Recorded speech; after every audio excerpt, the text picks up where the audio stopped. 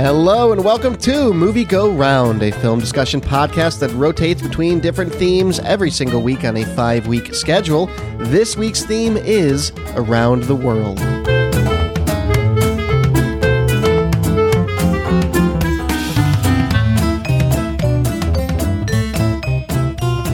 Hello everybody, my name is Brett Stewart. Joining me this evening for an Around the World episode, Nicole Davis. How are you? I'm good. I was thinking of going for ice cream later, but I've heard it might not be safe out there to go with my kid to get a little dairy. So I think maybe I will just stay home for right now. I just want the listeners to know that when we start to talk about that scene, as soon as I typed it into Giphy on Slack, it knew exactly what scene I wanted. Mad Max ice cream was all I had to type in. David Luzader, how are you? Oh, I'm doing well. You know, it's weird watching this movie that right now foretells the time that we live in, made in 1979. So I had fun with that. I'm trying to think of a nickname to take on in the Wasteland. Oh, perfect. Yeah, it's like Toe Cutter. Yeah, George Miller's got a talent for nicknames. He really does. Truly. Wish I thought of a good one before this episode. I should have. Dang it. Oh, man. Yeah, see, George Lucas should have talked to him first before coming up with names for Star Wars. It's funny that you say that this is weirdly, if we want to say that anything dystopian is weirdly prophetic of our current times, listening back to our Happening episode, which I recently did for editing, and it's on our feed, folks, very funny episode, all of us are sitting there saying, why aren't they closing down mass transit? Like all the things I found myself recently saying. So shout back to that. It's worth a listen. But This week was Around the World. That is where someone can pick a film that was not made here in the United States of America. It has to be a foreign film in some capacity. And I think the other stipulation of that is it had to have really been released in a foreign country first. It can't have been released primarily in the U.S. market.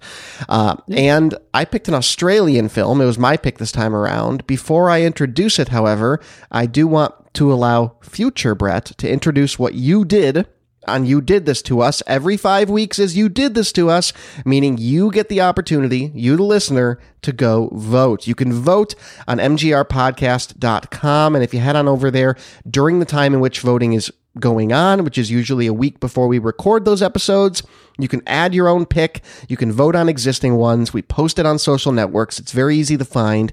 Get involved with that and make us watch The Hobbit or Cats or whatever it is you want us to watch. Those are two recent ones that have done very well in the polls. You can do it over on You Did This To Us weeks. So future me that knows the results of that poll going on right now will tell you what we're watching. We're watching Cats. You're all monsters. God, why don't you just hand me the nearest blunt instrument? There's a nice table lamp right next to me. You know, I should just go for that right now and save myself the pain. Watch it be something really great, right? Yeah, sure. Yeah, it's going to be terrible. No, I have this deep-seated fear of cats now. Not cats, the animals, thank God, but certainly that's going to end up in the more you talk about it, the it's more already in, though. It won by one vote last time. It missed by one vote last time. Missed by one vote, rather. Okay, well, I voted we watch Mad Max, the 1979 Australian George Miller movie, for this week in a not-too-distant dystopian future when man's most precious resource, oil, has been depleted and the world has plunged into war, famine, and financial chaos. The last bastion of the law in Australia attempts to restrain a vicious biker gang. Max, an officer with the Main Force Patrol, launches a personal vendetta against that gang when his wife and son are hunted down and murdered, kind of leaving him with nothing but the instincts for survival and retribution. His wife doesn't die in the movie. Come on, IMDb. Yeah, that's one thing is I didn't really know much about the movie, and I had just kind of scanned. I was just scanning the Mad Max franchise Wikipedia page, and it's like after his child and wife are murdered. But in this movie, it's like, well, the wife's still alive, and they're like, there's probably hope for her. It's like Burn After Reading. She's in a coma. We'll deal with it when we get to it. Right. But they never get to it. No, they don't. No. I guess I they was just assume. surprised. So I just a couple things before we get too far into this. As someone whose only exposure to Mad Max was Fury Road previous to this, does the nuclear war happen between Mad Max 1 and Mad Max 2, or is this already post-nuclear war? It's never specified exactly Gotcha. what happens, what Okay. the nature of the disaster is that brings this world upon us. Yeah, and also I think the biggest part of it is that there is an element of wanting to have this disastrous world and not having the budget to make it in a movie like this. Right. And I feel like I like to believe that this is the early days of that dystopic future where life is still kind of similar to what we might know and recognize. And then the Fury Road version is hundreds of years beyond that. And at least in terms of like resource scarcity and that sort of thing, that seems to be a reasonable assessment. But I do think like you hit Road Warrior and then you hit Thunderdome and they get more, dystopic and futuristic. And I think that that's part of just having money, like having the ability to do it. Yes, yeah, definitely. Though, I mean, wait, Fury Road isn't like hundreds of years in the future, right? It's like 5 to 10 years. We devolved Yeah, I that suspect quickly. it's just kind of like further into the outback. Tom Hardy's does not that much older than Mel Gibson was and he's playing the same character. Yeah, so if we're gonna get into that, but at the very top, I think that's partly a it almost seems to me like the Max character he's not Max Rockentasky in Fury Road. Yes, he I is. think is that Yes, his he last is. name in Fury Road? Yeah, he is. Yeah. It is 100% the same Max. Never mind. Okay. I was going to get really philosophical and talk about how this is like a new generation's Mad Max and he embodies a spirit of Mad Max and perhaps the first name. Apparently not. I don't know, guys. The reason I picked this though, to at least lay kind of the groundwork there is I have a love of this franchise. I feel like this is the second time I brought a car movie. I like car movies a lot. So that's always really rang true with me with Mad Max. I like it even more in the wake of Fury Road several years ago because I feel like it lays down more of an appreciation and a context for just how far George Miller came to realize his creative vision. And once the technology and the funding and everything fell into the right place, that could happen. I also think it's a really cool time capsule of film where you have these movies where, people like Mel Gibson, before he's a huge name, before George Miller takes a left turn and starts making Happy Feet and Babe Pig in the City movies. There's a lot of fun stuff that I think that this movie entails. And most of all, I think the reason I love it, similar to El Mariachi, which I also brought in an Around the World pick, is it's scrappy. It's one of those movies where you can scroll down the IMDb trivia page and read 100 different fun facts about the stupid things and crazy things and illegal things they had to do to make the movie. And that makes my heart fill with joy because it's a passion project through and through. You can't accuse anyone in this movie of being in it for anything other than that. So that's why I picked it. I want to go into some of our initial discussion topics. David, you kind of alluded to this, but you had mentioned that this is not really the movie you thought it would be because you had never seen it before. Yeah. So when I was watching this, I kept having the thought oh, this is an origin movie, which I didn't expect it to be really. Again, all I knew about Mad Max was the Fury Road incarnation, and I knew that Max is later down the line. But I thought that was typical. I thought that's how that character was going to be, where he was going to be someone who was kind of out for himself, and then would run into a situation where he's got to help the people in this situation. Nope. This is a movie about how he becomes that guy, which was surprising to me, having never seen it nor having much knowledge of the first one. Yeah, that foreshadowing when he tells his boss that he wants to leave before he goes crazy and becomes one of the crazies he sought to destroy, only to become one 45 minutes later. Nicole, you had seen this movie before. Yeah, I saw this once before. After Fury Road, I went out and I bought the box set. I had seen 2 and 3 already, but I hadn't seen the original. So I watched that a few years ago. And even in just a few years, I forgot a lot about it. I kind of remembered it as, the Wild Bunch goes Australian kind of thing. But this movie is, yes, it's an exploitation movie and it's car porn and it's, this great action movie, but it's also really good. It's well written. It's very well acted. Hugh, I think it's Keysburn. Hugh Keysburn playing Toe Cutter has charisma just like bursting out of his pores. And I was really surprised at like how emotionally involved I was in this movie. You come to like Goose, the motorcycle cop, and then you get the Keystone Cops pair, the guy that keeps taking the Lord's name in vain and the other guy fretting about being in the car with a blasphemer. Right. And he gets the electronic larynx later. You get Fifi. And Fifi, yes. The plant-loving, giant that is his boss. Yeah, he looks like the stereotype of a circus strongman. Bald with the mustache that curls on the ends and is like giant up top with like skinny little ankles kind of thing. Yeah.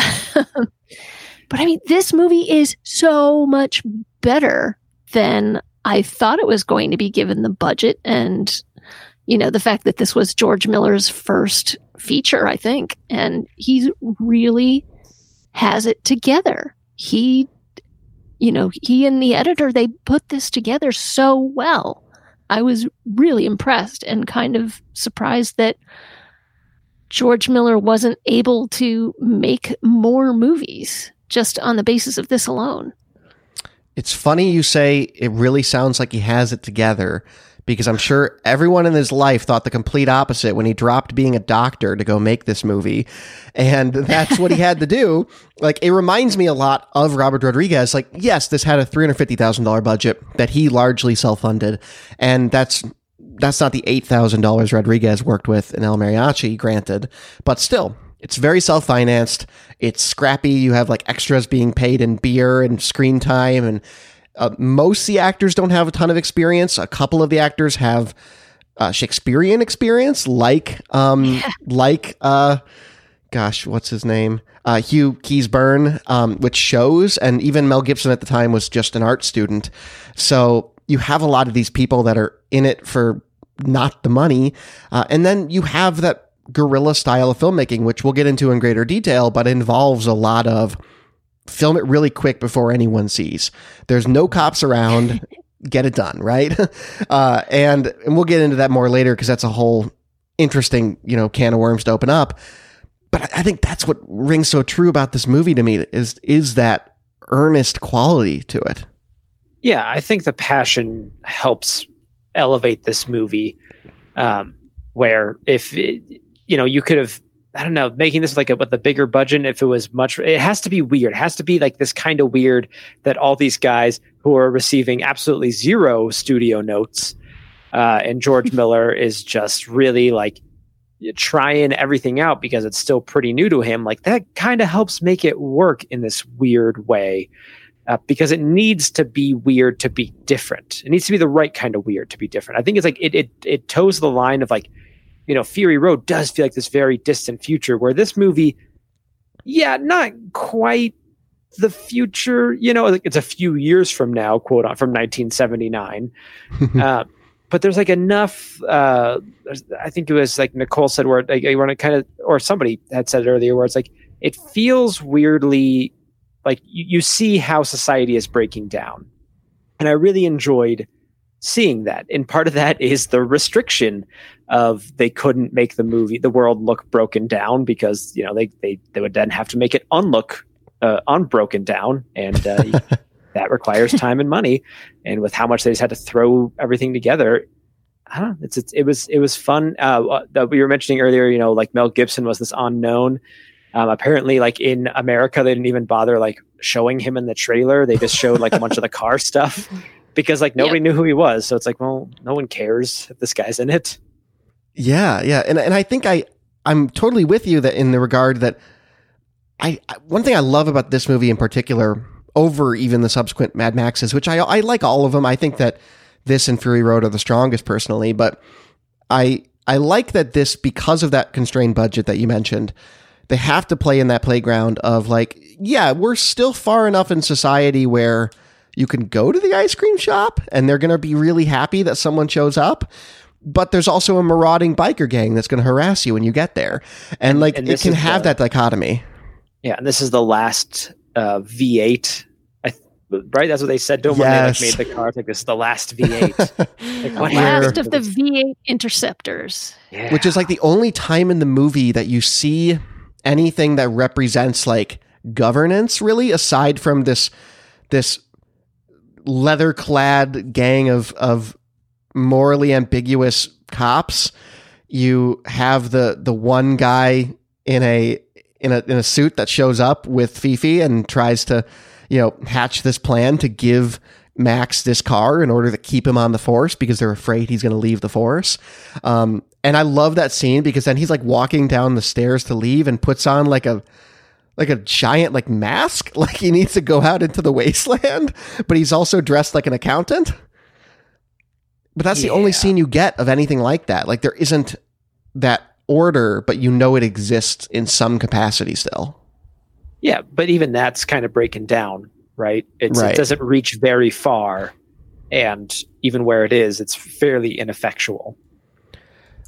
I want to ask you guys how you classify this movie. So George Miller called it a Western in new clothes, and last week on the podcast, I even kind of wrestled at the end of our show with calling it a sci-fi because it's dystopian, but kind of science fiction. But I think after re-seeing it again today, I'm almost more aligned with Miller that it is like, it's a Western kind of. What do you guys think?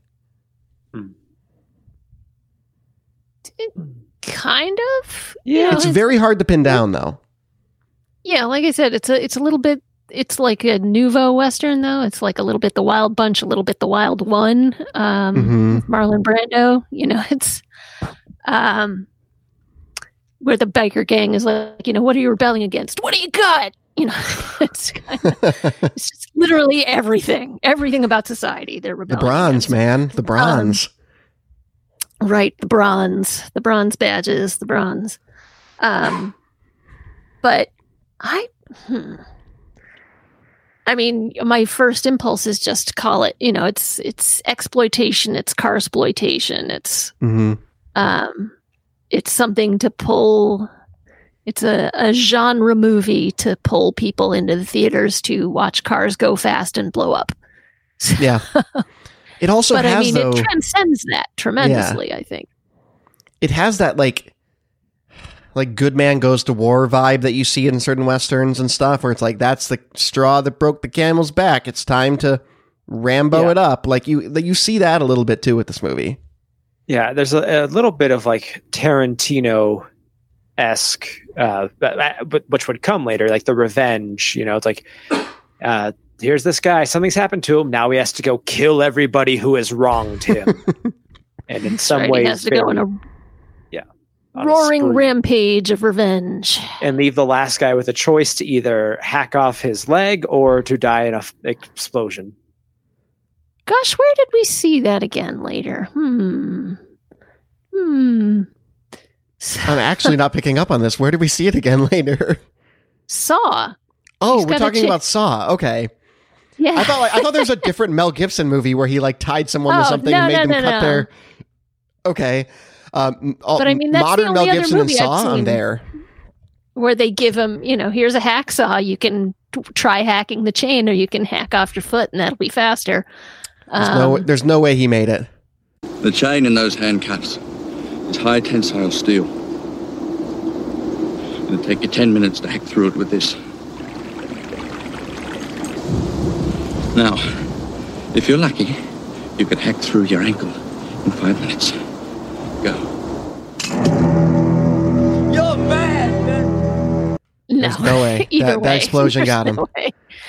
He didn't even try. But, that explosion got him. No doubt about that. I was thinking in that situation, what would I even do? Don't know. Would I even try?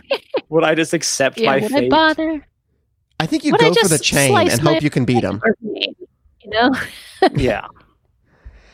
Man. So- Yeah. So another question I kind of want to lay for further groundwork here is when they did release this in the US later on, and it became kind of the sleeper hit that led to a lot more money coming up for Road Warrior, and Road Warrior being a really big hit, they did an overdub with US accents and overdubbed everything, the entire script.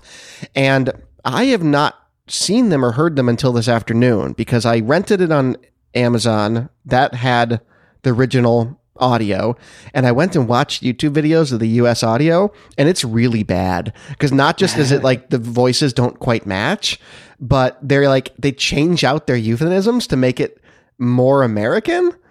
Where like when Goose gets hit, when Goose initially hurts himself on the bike, he turns around and says, "You know, Max, I really just need a trip to the tropics."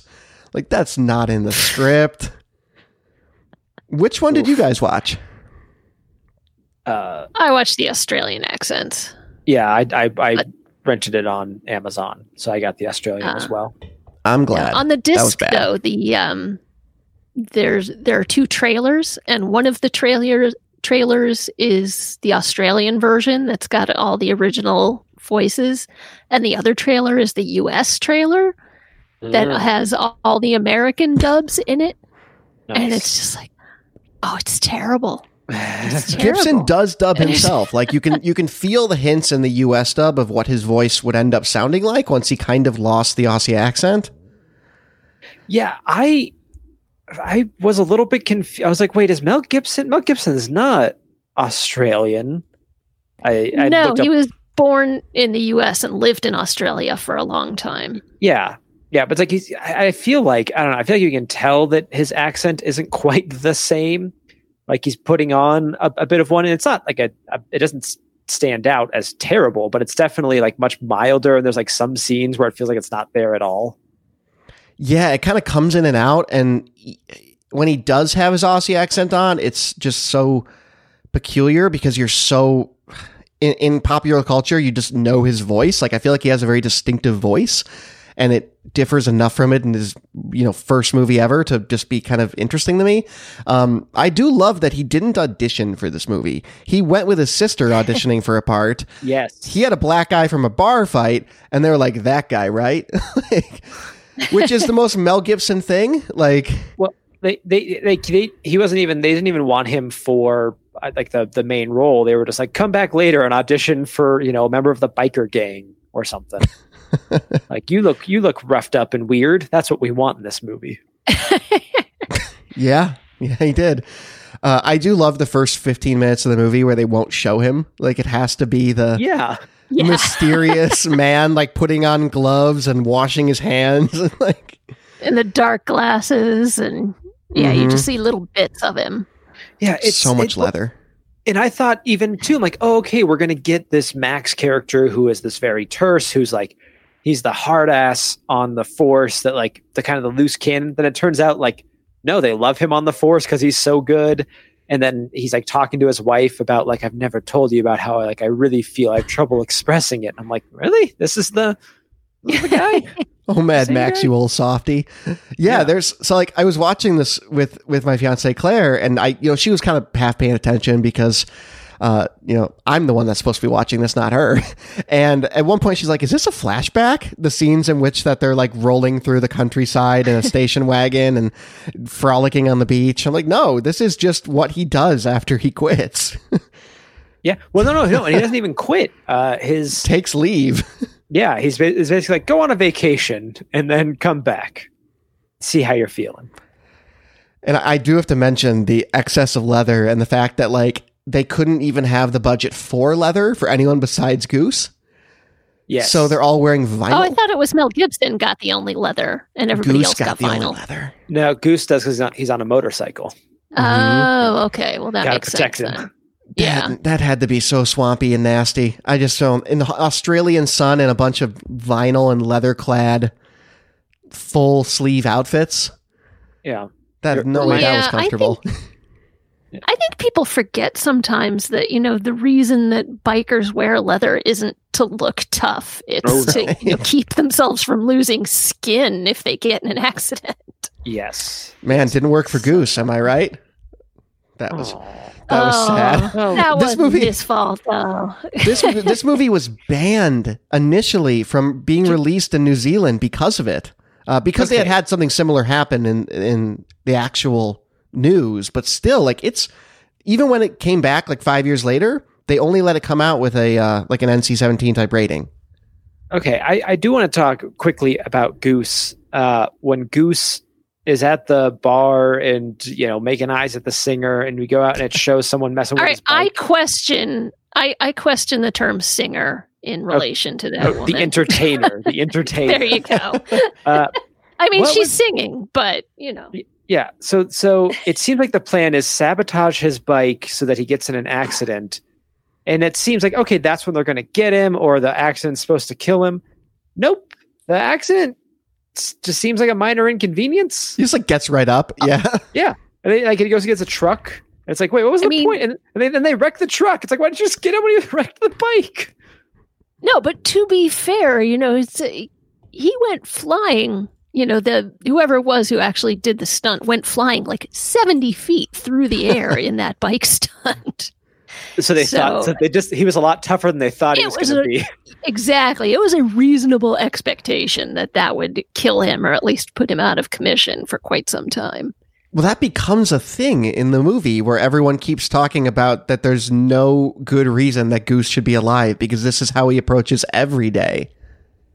So really, what you're saying is he's like, okay, I have a theory here. Now stick with me. It's going to get weird. All right. He is a Frankenstein's monster because the Frankenstein monster is tough, but he's afraid of fire. It's the one thing that I don't know. I thought fire was the one thing that got him. So I thought you meant that he'd gotten in so many accidents earlier that he probably had metal pins in half his bones. Also that, sure. Yeah, and this is the character that's limping through half the movie because early on he gets his leg badly injured. And is still driving around on a motorcycle. Guess what? Your doctor will not recommend you do. Yeah, right-hand man named Goose. The 80s were not kind. Never forget. So let's talk about some of our other discussions. Never call your sidekick Goose. I think that's what the lesson is for this one. Right. Also that. I want to talk a little bit more about Hugh Keays-Byrne. He's changing accents from scene to scene in order to look increasingly crazy. He shows up later as we know him as a Morden Joe in Fury Road. He is the main bad guy. Different character, but George Miller kind of does a throwback there and brings him back, and he's great as a Morden Joe. He is the acting highlight of the movie for me.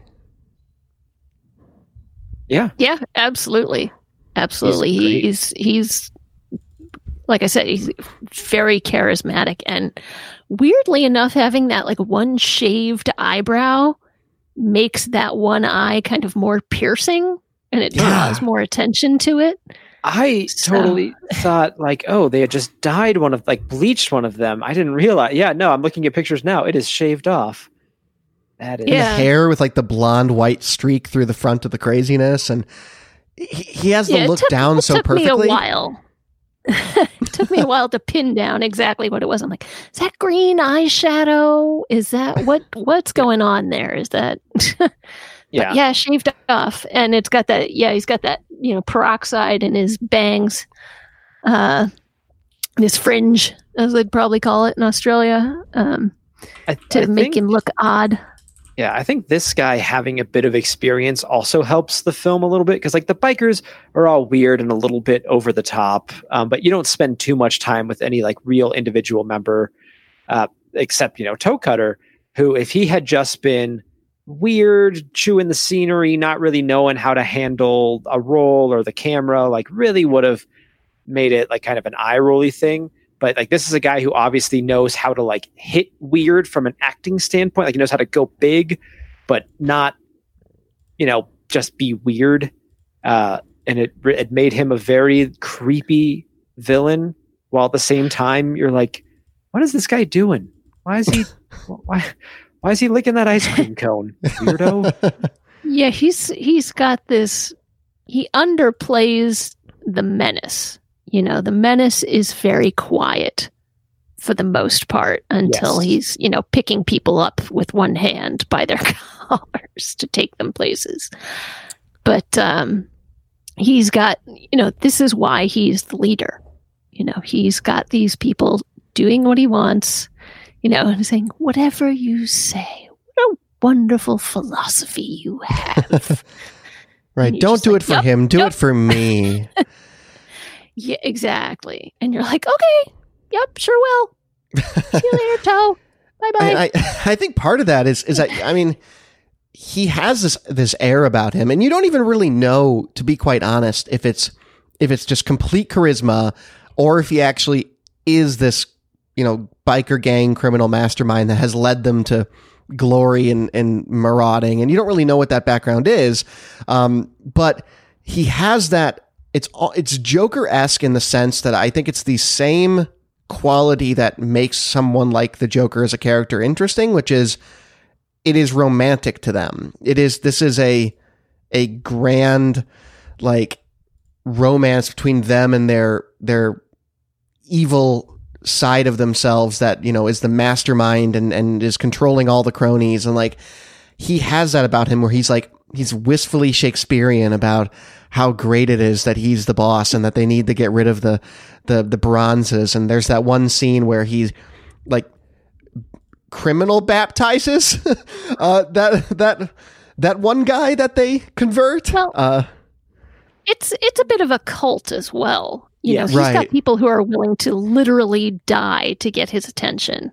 Yeah. Well, in the Knight Rider at the beginning. Yes, I was going to say the Knight Rider the whole time is just like he knows my name. He sees me. He sees me, which very Immortan Joe later on.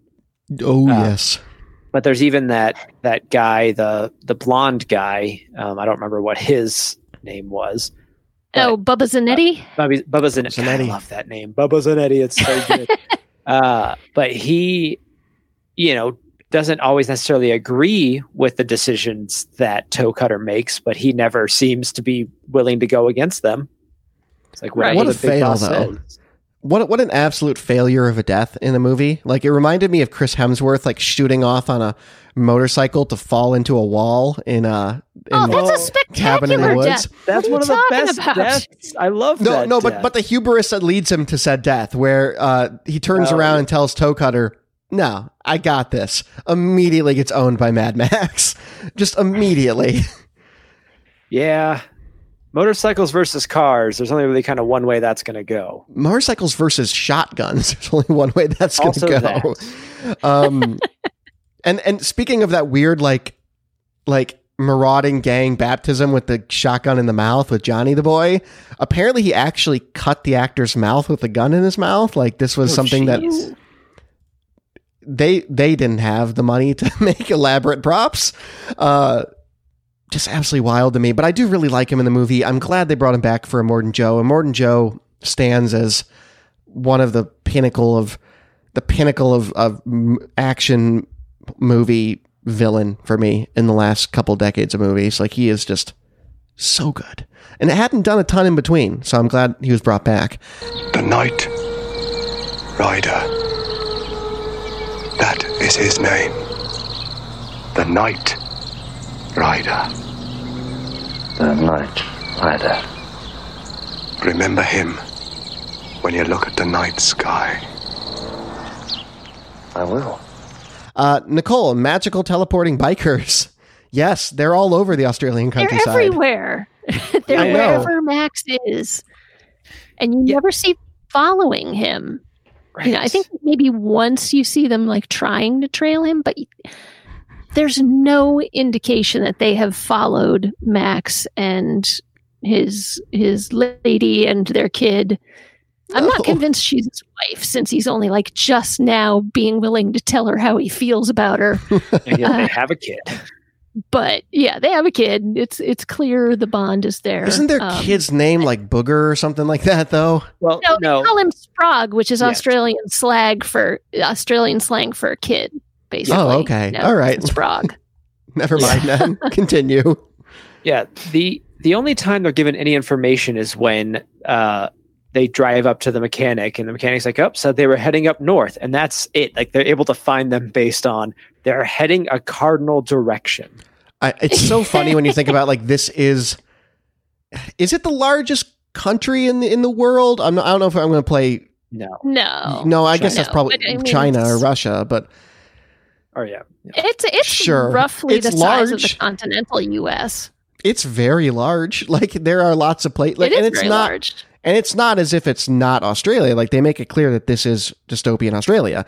So it is hardly unbelievable that he's not running into any of them. I also love the scenes in which he starts following them and the bikers are like in sets of two and they're like marauding across the countryside and he'll just watch them from overpasses. And then the next shot is an entirely different part of the countryside in which his car is now in front of them.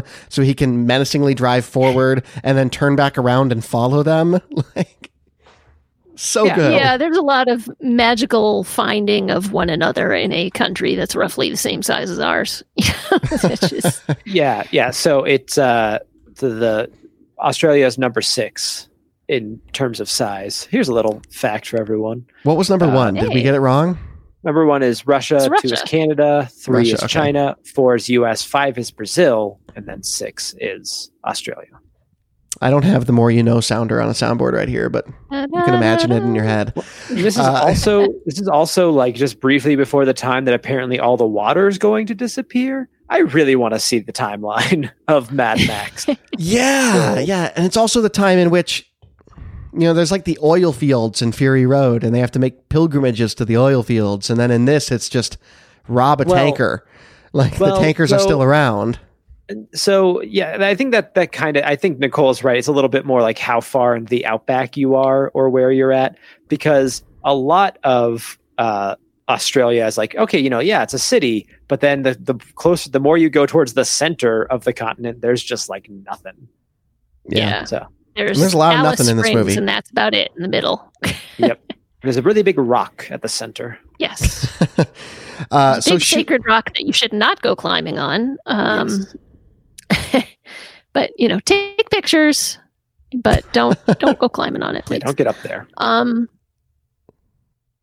Anyway, yeah, it is very big. I think that's why their car culture is about on par with the car culture in the United States, is because we need cars to get from point A to point B. There just isn't a way to build enough infrastructure to cover the entire country with public transportation or even, light rail everywhere. You just, right. It's too big. So we're dependent on cars. And so we start kind of, fetishizing them to some degree. So then you get the hot rods. I love the look of the hot rod with the flames on the outside and the fur on the inside. Yeah. Before Johnny the Boy gets converted. Yeah. That's a. Yeah. The boy. I mean, Johnny that's kind the of Boy. a funny thing.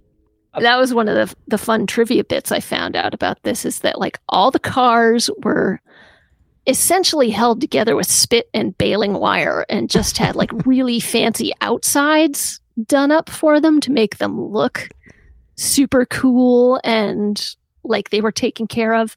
And all the bikes were pretty much brand new and they had to make them look beat all to hell. Yeah.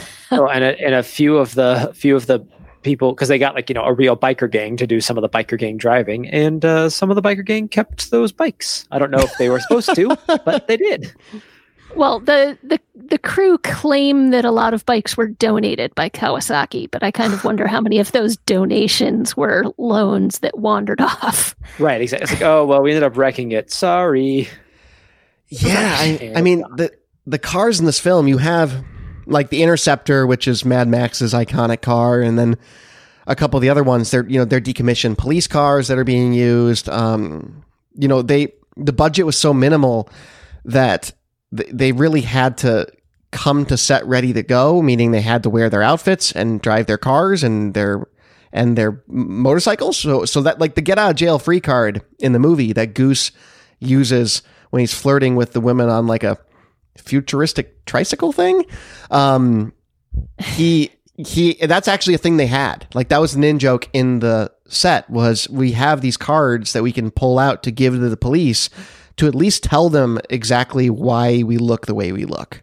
Like, yes. Which is great to me. Making like a movie. Right. And we put in the docket here that, there's a lot of this movie where there is, hey, film it for the cops see, pay a truck driver $50 and slap something on the front of his truck so he'll run over the bike that kills Toe Cutter. Like, these are all things that are done very guerrilla and under the scenes, and they don't have filming permits for any of it.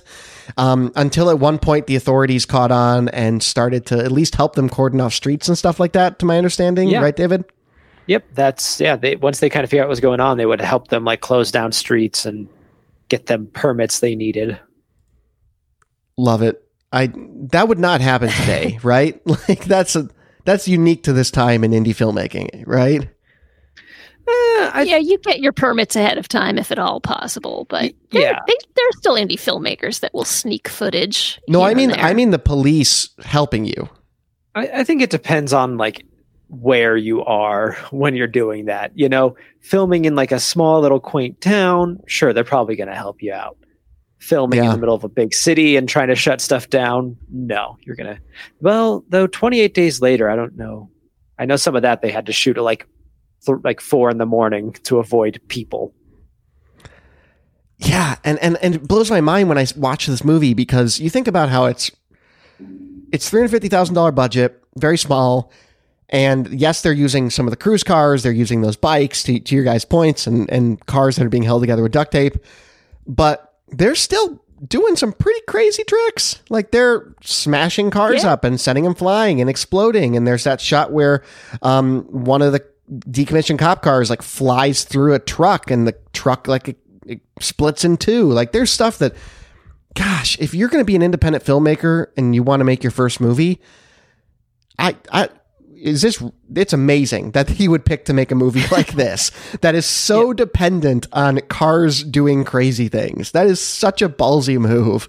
Well, and you can tell, too, they didn't really have insurance covered, because there's a scene where somebody jumps, like a car starting to drive, and they do like the pole vault thing from like a ledge to the car. It's like, no insurance company would ever allow that to happen. No. I'm a big fan of the car stuff in this movie. I like the car porn stuff. I'll admit it. Oh yeah, and I mean they've got the cars they've got the cameras strapped to the vehicles a lot of the time. That scene at the end where Toe Cutter's trying to flee from Max, they had the DP on the back of the bike behind the driver, shooting over his shoulder and looking at the speedometer, and you can see it's getting up to like 180 kilometers an hour. Oh my God. And he's just like, oh, okay, great. I hope I live for this shot to get in the movie.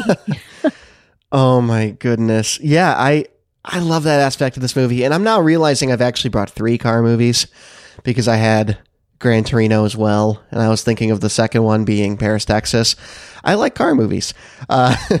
Next up, Cars. No, I don't like Cars that much. Alrighty. Let's round out with a few other discussion topics. Let's talk about this more broadly in the scheme of, the Australian New Wave movement of films. This is largely credited as being like the film that put Australian indie filmmaking on the map. It was the highest grossing independent film of all time until the Blair Witch Project came along. And that, of course, brought along a whole new era of filmmaking in a totally different place. Nicole, you have some thoughts on this, I know. Oh, I did a little bit of research, and first of all, I want to really recommend a documentary to everyone called Not Quite Hollywood, The Wild Untold Story of Ozploitation, which talks about the entire Ozploitation movement of the 70s and the 80s, of these, little scrappy genre picks that were being made on the cheap in Australia that people were really enjoying, just like the stuff at the grindhouses here in the US. Excuse me. Stuff like this and Razorback, Long Weekend, things like that. But there's also, there was this whole thing after World War II. The Australian film industry was just like nothing. It had nearly died, and the Australian government poured tax incentives into the industry, and they made a government-sponsored film school. Wow. For people to attend, basically. And so, like, the first generations coming out of that started making Australian films, like films, like Picnic at Hanging Rock and Gallipoli and that kind of thing. But I mean, this sort of subgenre of Ozploitation came out once they had an R rating, or the equivalent of an R rating in Australia was established in the early 70s. And so all of a sudden you could have a ton of, boobs and blood and violence in your films. And they're like, well, if we can, let's do it. And they packed it all in there. Though this movie really doesn't. This movie. We know it in the US as Dead Alive, but it's Brain Dead. You get stuff. That's, technically that's New Zealand, but it's this in the spirit of Ozploitation. It's like, if you can do it, let's do it. Although, there's not a lot of, they didn't have the money to do like real gore in this movie. There are just hints of it. Well, and but also it's a lot of implied violence. And also like implied nudity at parts. Like it gets like close, it's going to show. Nope. No nudity. Yeah, you never actually see anything in this movie. And you see a man's bare bottom. Yeah, that doesn't count. No, I think it does count, because they're implying that both members of that couple in the hot rod get sexually assaulted. Oh, yes. No, yes. That's bad times. And I guess you have the couple at the beginning, and like literally the first frame of the movie has a couple doing it. So I guess that maybe it's not entirely that clean. I also think, to my understanding, and again, I'm speaking as someone who is a novice enjoyer of these movies, if there was such a thing, is you have like this bushranger type style of film that comes into prominence in the 70s and 80s in Australia, which is like almost like their spaghetti western. Like they have a lot of movies that are about these bushrangers that are like the guys that are the escaped convicts in the Wild West of early imperialized Australia. And you have a lot of those types of films coming out around that time as well. Stuff like Mad Dog Morgan. So that seemed to play an element as well. One of those. Yeah. So like that seems to be another element of that kind of, mid 70s into 80s Australian film. Do we have, what does Australian film look like today? It looks a lot like American filmmaking today, really. Yeah, there was the movie just Australia. Lower budgets generally. So, right.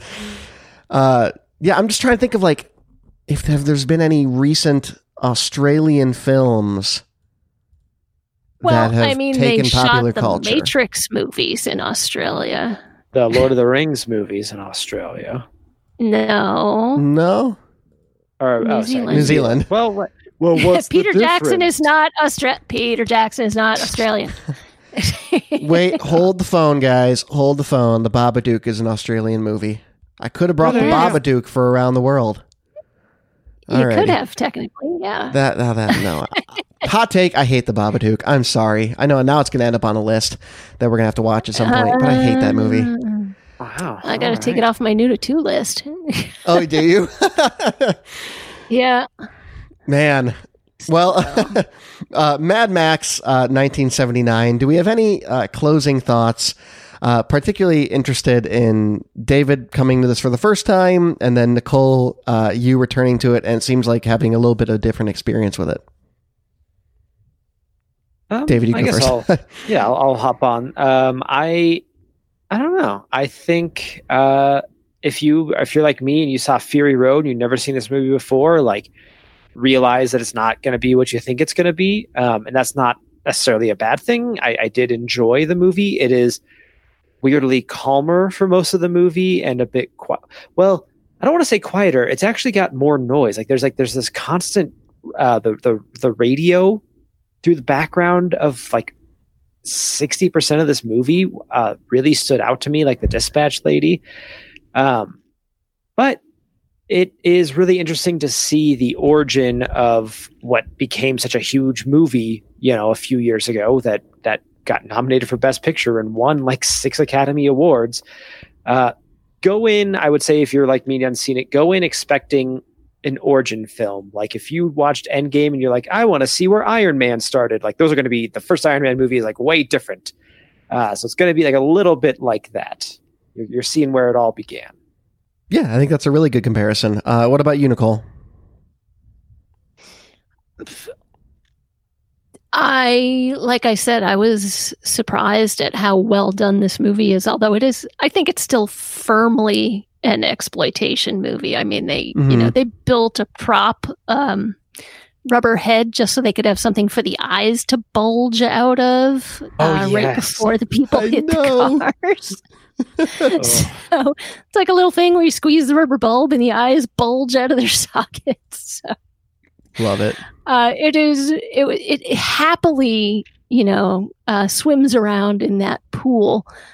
George Miller is not above anything, but he was an excellent filmmaker from the get-go, and it shows in this film. And there's not a lot of blood and there's not a lot of explicit stuff. So if that's been a something that's been keeping you away from it, I would say definitely come around. This is a well done movie. Give it a shot if you haven't seen this.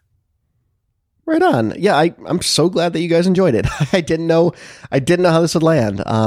As I said at the top of the show, this has always been a favorite of mine, and I think, as David said, if you have a love for Fury Road, as so many of us have developed, largely without even seeing the original movies, I would think. I mean, Fury Road can stand on its own really well, and I don't think I had seen these originals before 2014 when Fury Road came out. Was it 24? I guess wow, Fury Road's been out that long. I will kind of say elephant in the room. It's one of those things where I'm cool appreciating what this movie was and removing the Mel Gibson from it. And I think that that's something we avoided talking about successfully. And I think that's good. But like, is he a terrible person? Yeah. Yeah. But it's still a great movie at this point. Right. Yes. Right. It's still a great movie. And I think that, if you want to remove yourself from a lot of his more recent projects, I think that that's very justifiable. And there's a lot of very problematic things happening with Mel Gibson movies in the last 20 years. None of that is here, though. And I think that if you can remove yourself from that, you're going to have a really good time with this movie. Let's go around the table and see where we can find everybody online. David, what about you? What do you have going these days? Oh, gosh. Hit me on Twitter. Username's Davluz. That's Davluz. By the time this episode comes out, I should have launched a new podcast I've been working on for a while. So find out all about that there. Very good. And Nicole? I updated my Letterboxd today for the first time in a while. So I'm on Letterboxd at Nicole_Davis. I picked up 2 followers today, so I'm up to 7. Very excited. Love it. Very good. Well, you can find Nicole over there. You can find me on Twitter at I am Brett Stewart. You can email the show, hi@mgrpodcast.com. We would love to hear from you. And one more final reminder, you can vote every 5 weeks. You did this to us. That's what next week is going to be. My future self announced it at the beginning of the show. It'll also be in the show notes if you want to check it out there, along with the name of that documentary that Nicole mentioned as well. If you'd like to check that out, it'll all be in the show notes. I don't mention those enough, but I feel like they're a pretty good resource to keep track of things we either mention or what's upcoming on the show. So check it out there. But this was Mad Max, and we will see you again next week for the start of a new cycle when you do it to us with who knows what. We'll see you then. Tomorrow, in a world gone mad. The only law will be a renegade squad of suicidal cops. He's my prisoner, and he's not walking out that door. And the open road will be controlled by gangs of glory roaders.